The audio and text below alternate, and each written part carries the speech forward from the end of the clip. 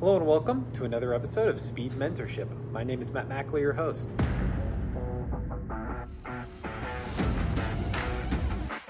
Well, here on Speed Mentorship, we get an opportunity to chat with top-notch leaders who are world-class at what they do. We ask them tough and challenging questions to peer into what makes them uniquely better, what makes them truly successful in what they do. Really excited for today's guest, Andrew Liu. Andrew comes from the industry that I'm in, the garage door industry. Andrew has been in this industry for a long time. One of my last questions is actually asking him where the garage door industry is going. But Andrew comes with years of experience, not just within the industry, but in a leadership role, and has some really unique insights into how he continues to stay at a high performance throughout the day, and he talks a little bit about biohacking. So really excited for today's episode. So without further ado, let's go ahead and dive in. Andrew, thanks for joining us on today's podcast episode. Super stoked to dive in and just learn a little bit more about you and your company and what you do. So, first question I have for you is if you could just give us maybe a 1-2 minute intro about yourself and your background. Sure. So first of all, thank you for having me. I'm stoked to be here.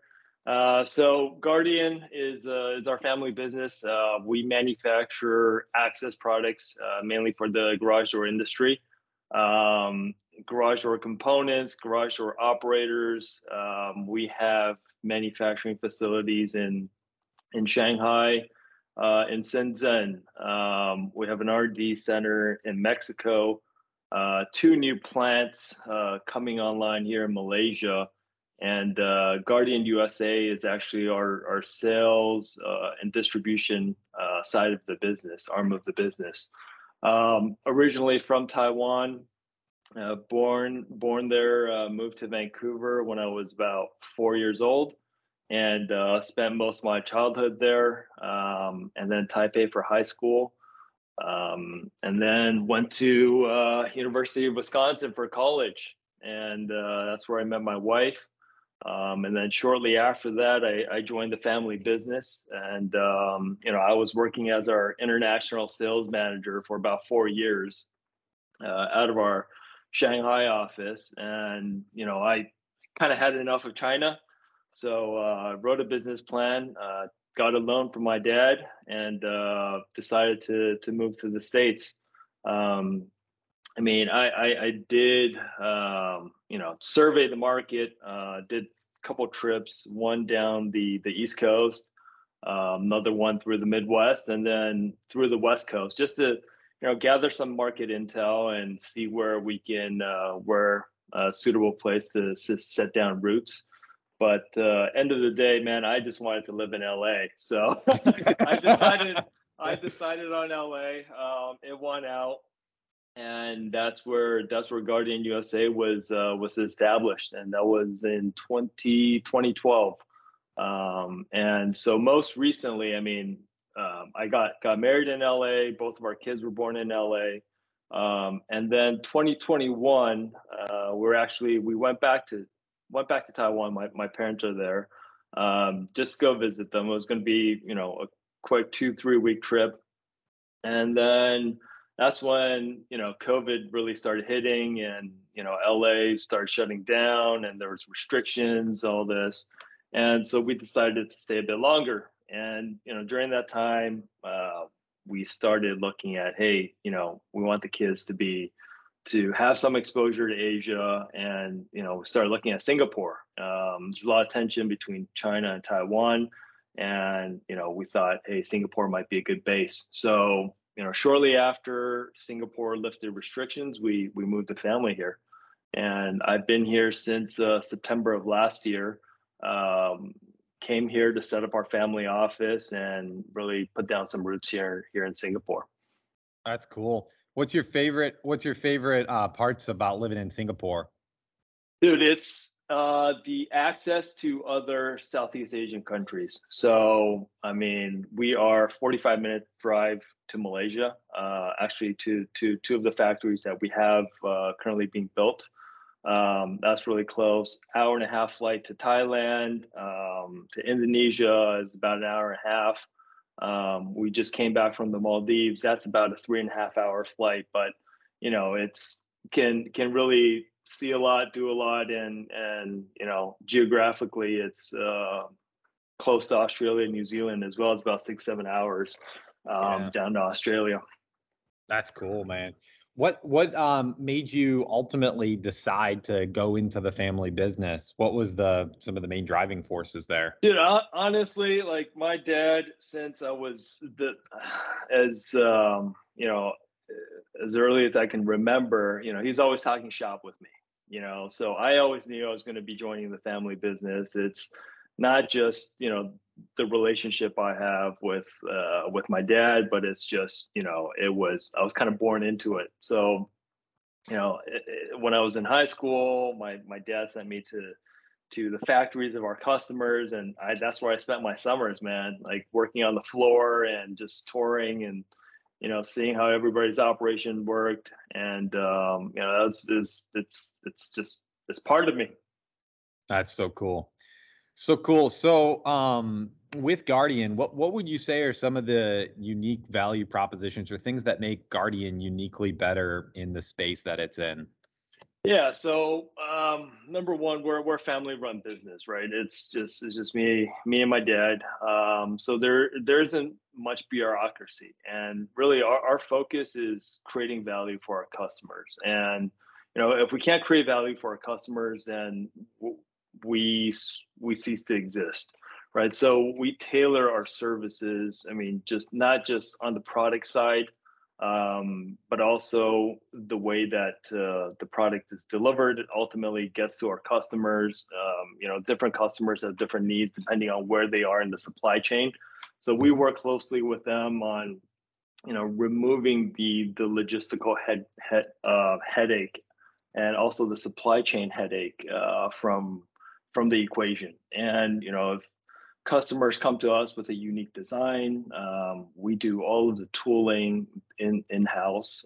We have engineers in Mexico, in Shanghai, in Taiwan, and a lot of these engineers have 20 years of experience within our industry. So we advise our customers on designs, what we've seen, and then from the tooling stage to production to delivery of the product. I mean, it's all done in-house. Yeah. And just to clarify, what is your exact role in Guardian right now? What are the things you're responsible for? What's your title? Title, I am, I guess, the CEO or managing director of Guardian USA. I am, I guess, the managing director of Guardian Shanghai, of Guardian Malaysia. Beam Labs is our retail brand that we sell through retail, so Home Depot, Menards, on Amazon. Also the managing director there, and yeah, so we're a lot of hats. Just a few things you're responsible for, huh? Just a few, Yeah, I like to keep myself busy. No, but really, honestly, we have a fantastic team in place, and it's really allowed me to do a lot more. That's so cool, man. So what would you say are some of the top challenges that Guardian is facing right now, and how are you guys looking to overcome some of those challenges?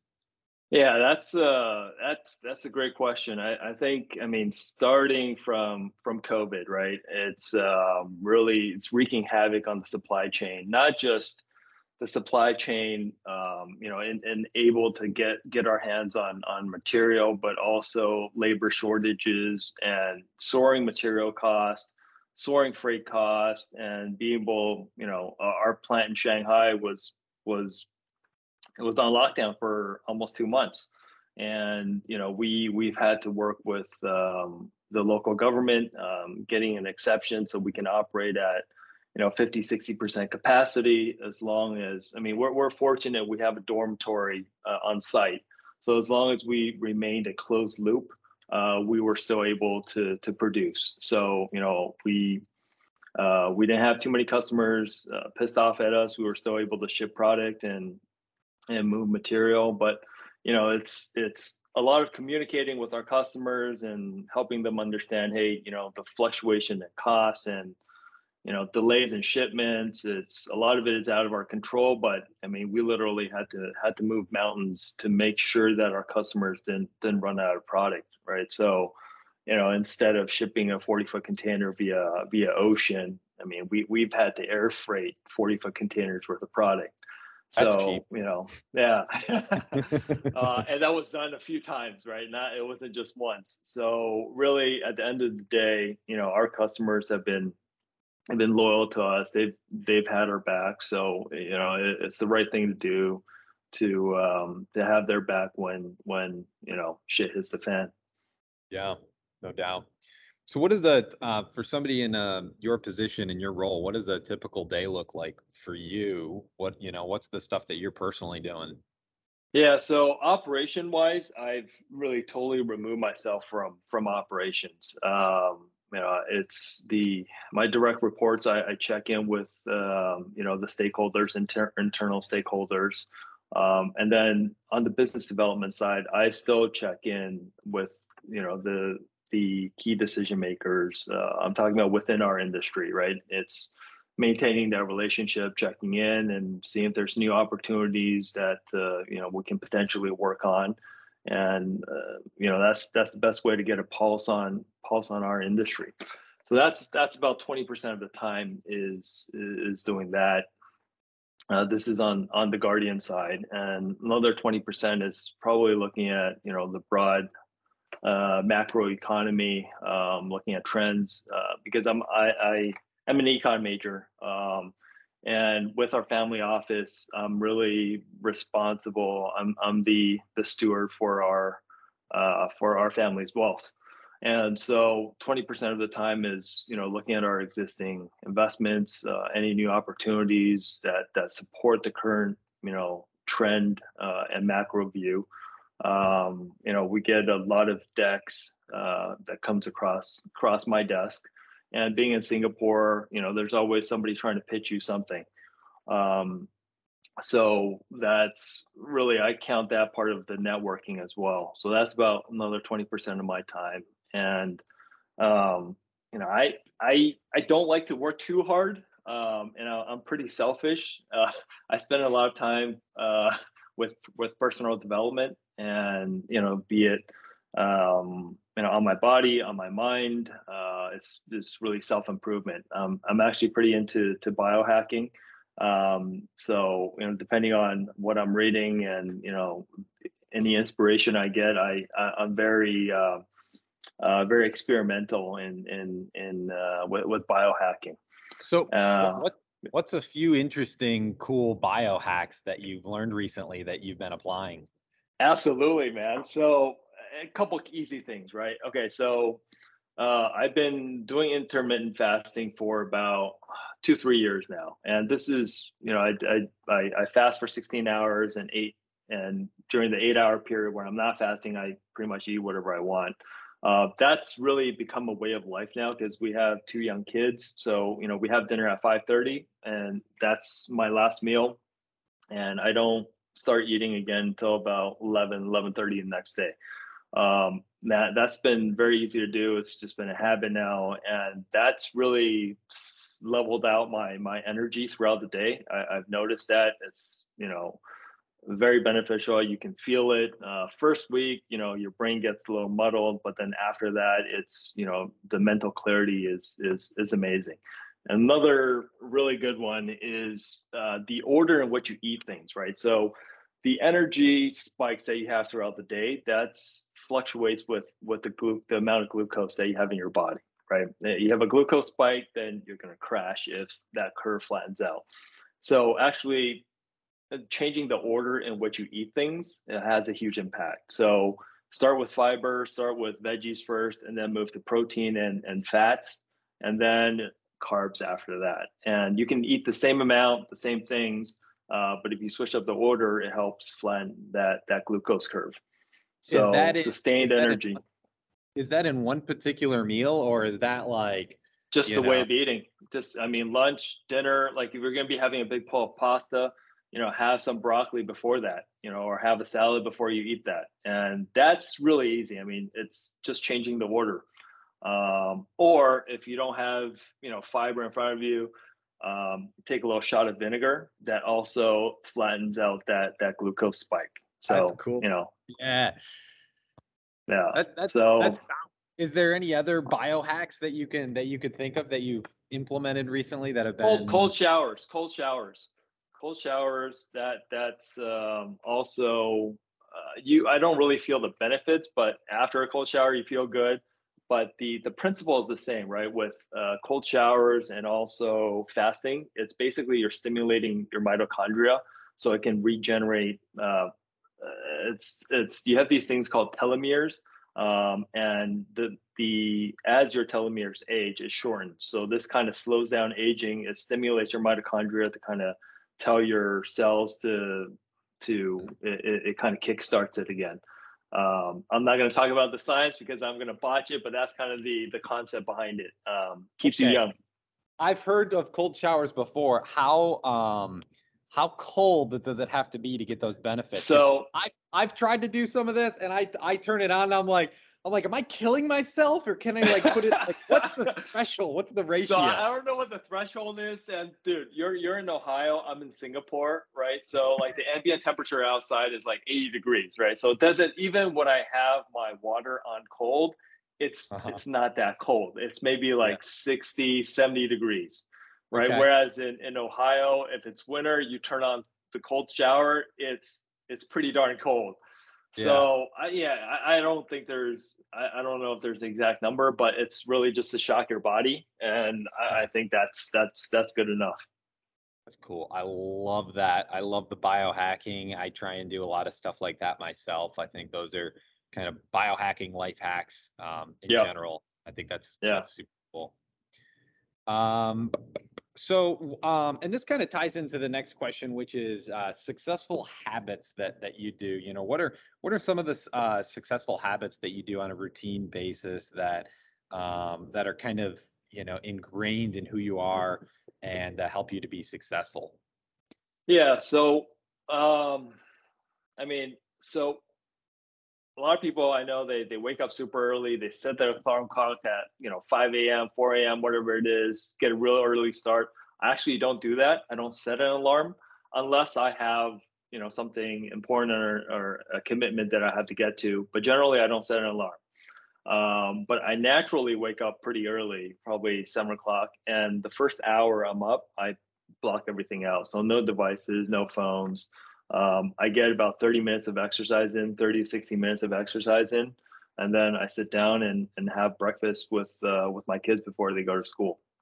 That's really non-negotiable. And getting that workout in first thing in the morning really gets my day going, right? It sets the tone. I don't have to worry about it. It's not in the back of my mind that, I have to get my workout in. You just get up, get it done.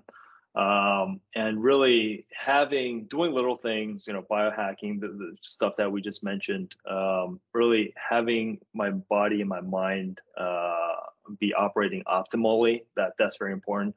And especially, because I do travel quite a bit to the US, to, around Asia as well. So if my body is operating optimally and I have this routine, it doesn't matter what time zone I'm in. It's the first thing I do, right? It's get a workout in, kind of reset, come out of my fast, and then start my day. It's not, waking up and looking at emails and, then your mind gets cluttered with all these things that distract you. So generally after I have coffee with my kids. I mean, my kids are eating breakfast, I'm having coffee, but after they go to school, I'll sit down and I'll take a look at, the 3 to 5 things that I want to accomplish that day. And this is done. I mean, I write these things out, kind of plan out my day the night before I go to sleep.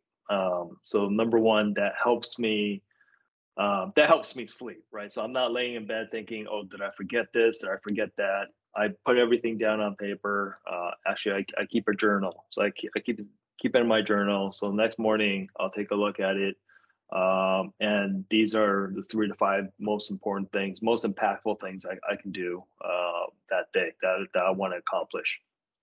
And yeah, that's really it. There's nothing How, else. how many hours of sleep do you get a day on average? I would say about 7 hours, 6 to 7 hours. Okay. And then how many meetings a day do you have on average, roughly? Uh, Boy, I would say a busy day. I'm I'm I'm on the phone or in person probably combined for 4 to 5 hours. Okay. But I mean, what's worked for me is kind of blocking off time, right? So I never have a meeting where there's an indefinite finish. And I'm kind of, I recognize that I'm in, a very fortunate position where I can say, okay, you have 30 minutes. Let's let's get it done, right? Because I've noticed if you don't set kind of a time limit on the meeting, there's a lot of BS going back and forth. So that's been effective. But obviously, with a customer, with a prospect, you can't Yeah. structure it like that. You're done. Yeah, You're yeah. done. Shut up now. So you got any more? I gotta go, man. Yeah. So, but yeah, I mean, all internal stuff. We try to keep it short and to the point. Awesome. Awesome. Yeah. What, kind of, continuing to move along, what do you think drives you to be successful? Do you have like an innate drive and what is that? I mean, what do you think? Yeah, so I'm just very competitive by nature. I think starting when I was really young, I played sports competitively. I was on the high school volleyball team and the basketball team, and there's a strong desire to win. Right, I still hate the feeling of losing, and so I think that drive in not just winning, but to leave it all on the court, that still carries over to on a professional base, right? And now that I have two kids, I want to set a good example for my kids, and it's I want them to see it takes a lot to be successful, and it's a full time. You just can't turn it off, right? It's either you got it or you don't. It's either you want it or you don't, and Yeah. there's no gray area. And more I guess a more aspirational perspective is I want to be a good productive citizen and contribute and making a positive impact to our world. And the more resources you have, the bigger the influence and the larger the lever you have in making an impact. So I strongly believe that, and that's what gets me out of bed in the morning. And to be honest, I mean, I'm the most excited about Monday mornings, man, because that's when everybody gets back to work. And Yeah. the weekend is kind of when I catch up and plan out my week. But come Monday morning, I'm ready to rock and roll. I love it. I'm the exact same way, man. That's Yeah. that's that's so solid. And also, as we look at like life principles, what about that? Are there certain life principles that you live by, that you kind of keep at the center? Yeah, I think honesty and integrity, those are just you must have, and anybody I associate with or deal with, work with, is that's the most basic. And I also really value freedom, right? And I'm talking about all kinds of freedom. It's freedom to do what I want, freedom to do things that I don't want to do, freedom from my emotions and things that might disturb my peace. For me, freedom is really that's everything, man. It's being Yeah. able to say no to something you don't want to do, not being bothered by when somebody says something to you. To me, that's freedom. And other principles, life principles, I would say, they're more mental models, and it's things that kind of dictate how you view, judge, and make decisions on a daily basis, right? And for me, I have very strong opinions that are weakly held. So I will feel very strongly about something, but an open mind if, hey, you make a better point, or you bring something up that disputes that, or that kind of challenges that, then I'll pivot and change my perspective. Mm. So I think it's important to have that versatility, and as an entrepreneur, as somebody overseeing multiple businesses, and from a leadership standpoint, it's important to be able to pivot and admit you're Yeah. wrong, or adopt a different perspective. What is your viewpoint on criticism, and what kind of tips do you have for not just receiving criticism, but also giving criticism? Obviously, that's a really important aspect of leadership, really important Sure. aspect of life. If you're not able to take constructive criticism, you're only going to go so far. So, what are some of your thoughts there? Yeah, so I think everybody takes criticism differently, right? I welcome criticism. I don't My feelings don't get hurt easily, and I don't take things personally. I want to get better, and if you can challenge me and tell me I'm wrong and show me why I'm wrong, then hey, man, I'll listen to you. You have my ear. And I really judge criticism through my own lens, and if it makes sense, then I'll take action and make a change. So really, that's I guess how I take criticism. But in terms of giving criticism, and this is something I learned, when I back in college, is what do you call it? Like the criticism sandwich. You Oh, yeah, yeah. start off with something positive, and then you kind of give your feedback, and then you end with something sweet. So it's all in the presentation, right, and how that information is presented. Because being in our position, it's the point is getting your point across effectively, and creating a change, right, for the better. So you can criticize all you want, but if you're talking to a brick wall, it's not going to be effective. So I'm a big believer of how you deliver that, and ultimately how it has to be effective. Yeah, yeah, totally agree. Um, Moving on, next question is about stress. And same thing in a leadership role, any leadership role, you're going to be encountering high levels of stress, a lot higher than I think the average person. So, I always think it's fascinating how different people handle and cope with stress. So, how do you handle and cope with stress? What are some different triggers or mechanisms that you have in place to deal with that appropriately? Yeah, so I never discount um, the stress that other people feel, right? If somebody loses a job and they can't put food on the table for their family, I can't imagine what kind of stress that might be, right? So I never downplay or say, hey, I have more important shit to deal with, so I get to be more stressed. But for me, exercise definitely helps. Getting a workout in, getting my heart rate up, that helps. And another thing that really helps is kind of zooming out, and taking a different perspective, right? Zooming out by, I mean, hey, if let's say we lose this customer, that's 10% of our revenue, we're going to be, it's gonna cause us to have a bad year. But if I look back and kind of zoom out, hey, my kids are happy, they're healthy, my family's healthy. Hmm. We have all these great things that we take for granted, and really just practicing gratitude, and see what we have in front of your eyes. And that's for me personally, right? Somebody else, it might be their dog, whatever it is, it might be, who knows, right? But at the end of the day, if you have your health, if you have your family, that's that's Yeah. pretty darn good.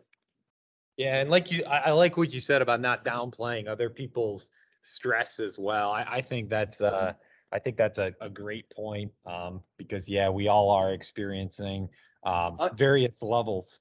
Um, yeah. so Would you say you are more of an introvert or an extrovert? And whichever one you are, what kind of advice do you have for either introverts or extroverts on leadership? Oh boy, I think I'm an extrovert. I've done the 16 personalities. I can't remember exactly what letters I am, but I've been told I'm an introvert. I feel like an introvert. Um, but in terms of leadership advice, I would say you just have to know yourself, right? And put yourself in an environment and situations where you can be at your best. You can put yourself in a position where you can thrive and not hinder, be it performance, be it you know you just have to be operating at a high level. And by knowing yourself, you can kind of avoid situations where you may be at a disadvantage or you may be operating suboptimally, right? And that all starts with knowing yourself. Mm. I know if I'm tired or if I'm hungry, generally I'm probably not the best person to hang out with or be around. So it's really just knowing yourself, right? And I knew I was going to be on a talk with you tonight on this interview, so right before the call, I went out for a walk because I knew get the blood going and get the serotonin going. So I come back because it's generally 9 o'clock. I'm winding down and Yeah. getting ready for bed. So it's really knowing yourself and the little things you can do to kind of put yourself in a good position. What about mantras? Is there specific things that you tell yourself on daily, weekly basis? To get yourself in the right mindset, to get yourself in the right perspective. Do you have any of those? The one thing that comes to mind,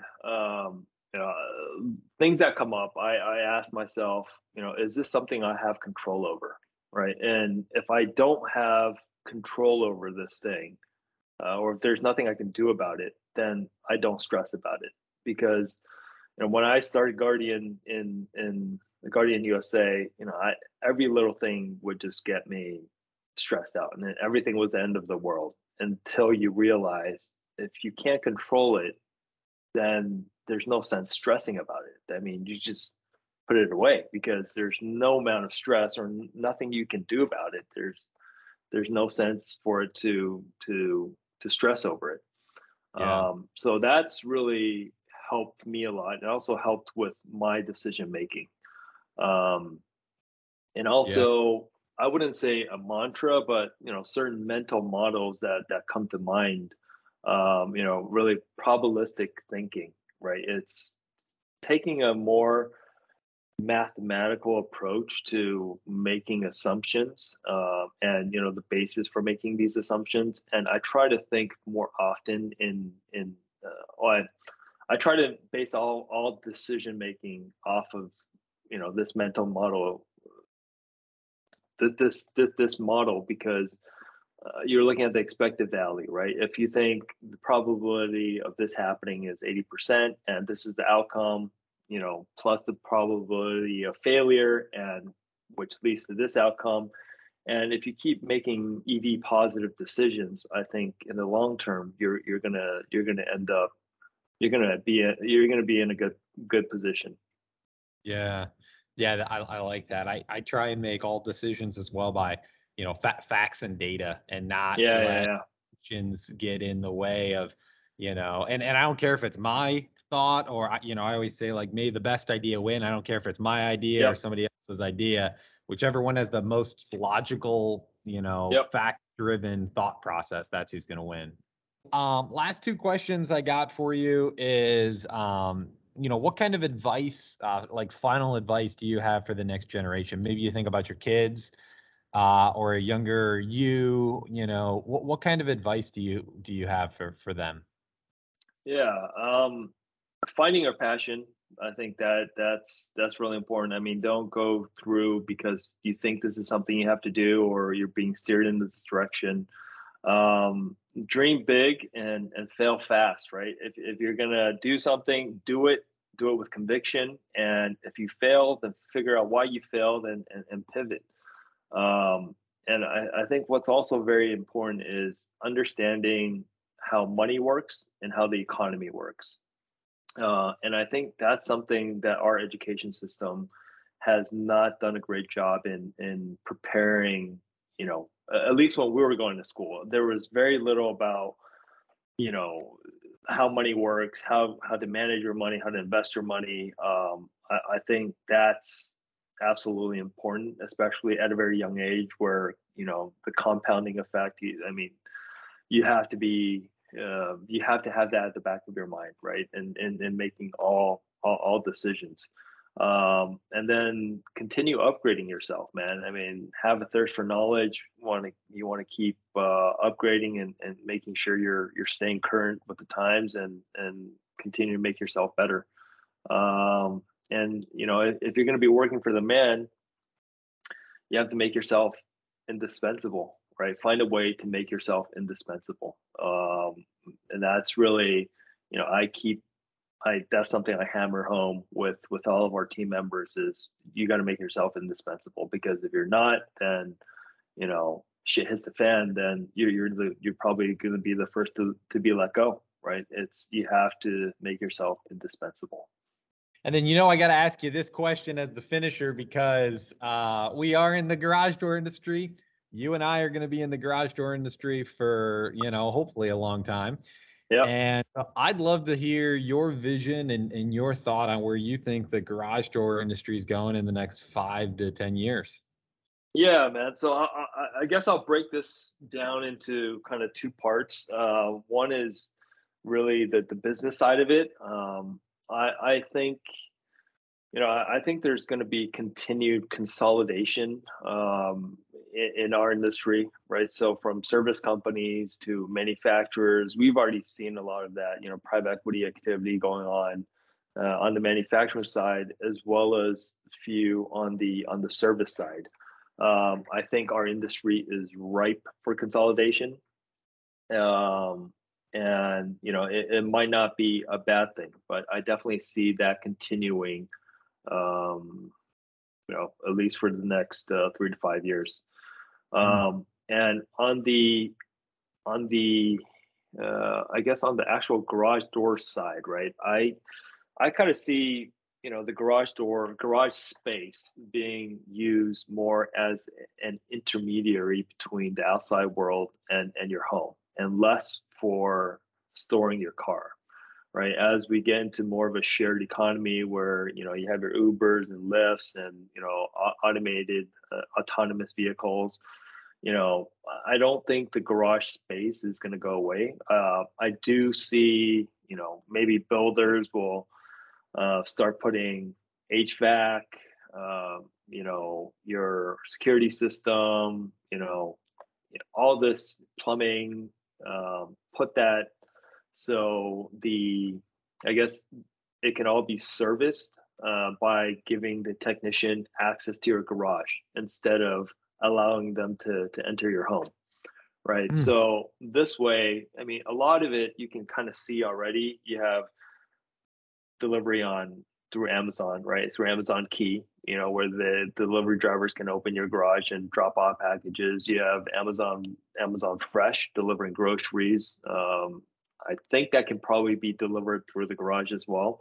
But what about dry cleaning? What about, somebody here to walk your dog, or, taking care of maintaining your HVAC unit or whatever, right? But I think if home builders start designing homes where these units are based in the garage rather, and having that kind of segregated from the rest of the home, it allows the homeowner flexibility on granting access to kind of an intermediary hub rather than into the main home. That's brilliant. That's very interesting. Who knows? Or maybe I'm a little biased because I don't want the garage door to go away. But who knows, man? Me either, man. That's super interesting, though. We got this recorded, so I'll, we'll play this back 5 years from now. We'll see how close you are. Yeah. Yeah. Well, hey, Andrew, I appreciate your time, your leadership, and your wisdom on today's podcast. So thank you. Absolutely, man. I appreciate you having me. And yeah, it was a pleasure. Well, hopefully you guys found value in today's episode. If you did, hit that like and subscribe button. Probably my top takeaway was his talk about biohacking and just talking about little ways that you can optimize little things that you do to get a little bit better. In fact, I never really heard about eating food in different orders for your body to be able to stay at a high energy level throughout the day, to maintain a high glucose level throughout the day. I just thought that was fascinating and something I'm definitely going to have to try. If you guys found value in this, would love to hear some comments on other things that we can add, other questions that we can add for future guests. And as always, guys, really appreciate you being a part of our leadership network and look forward to seeing you on the next episode.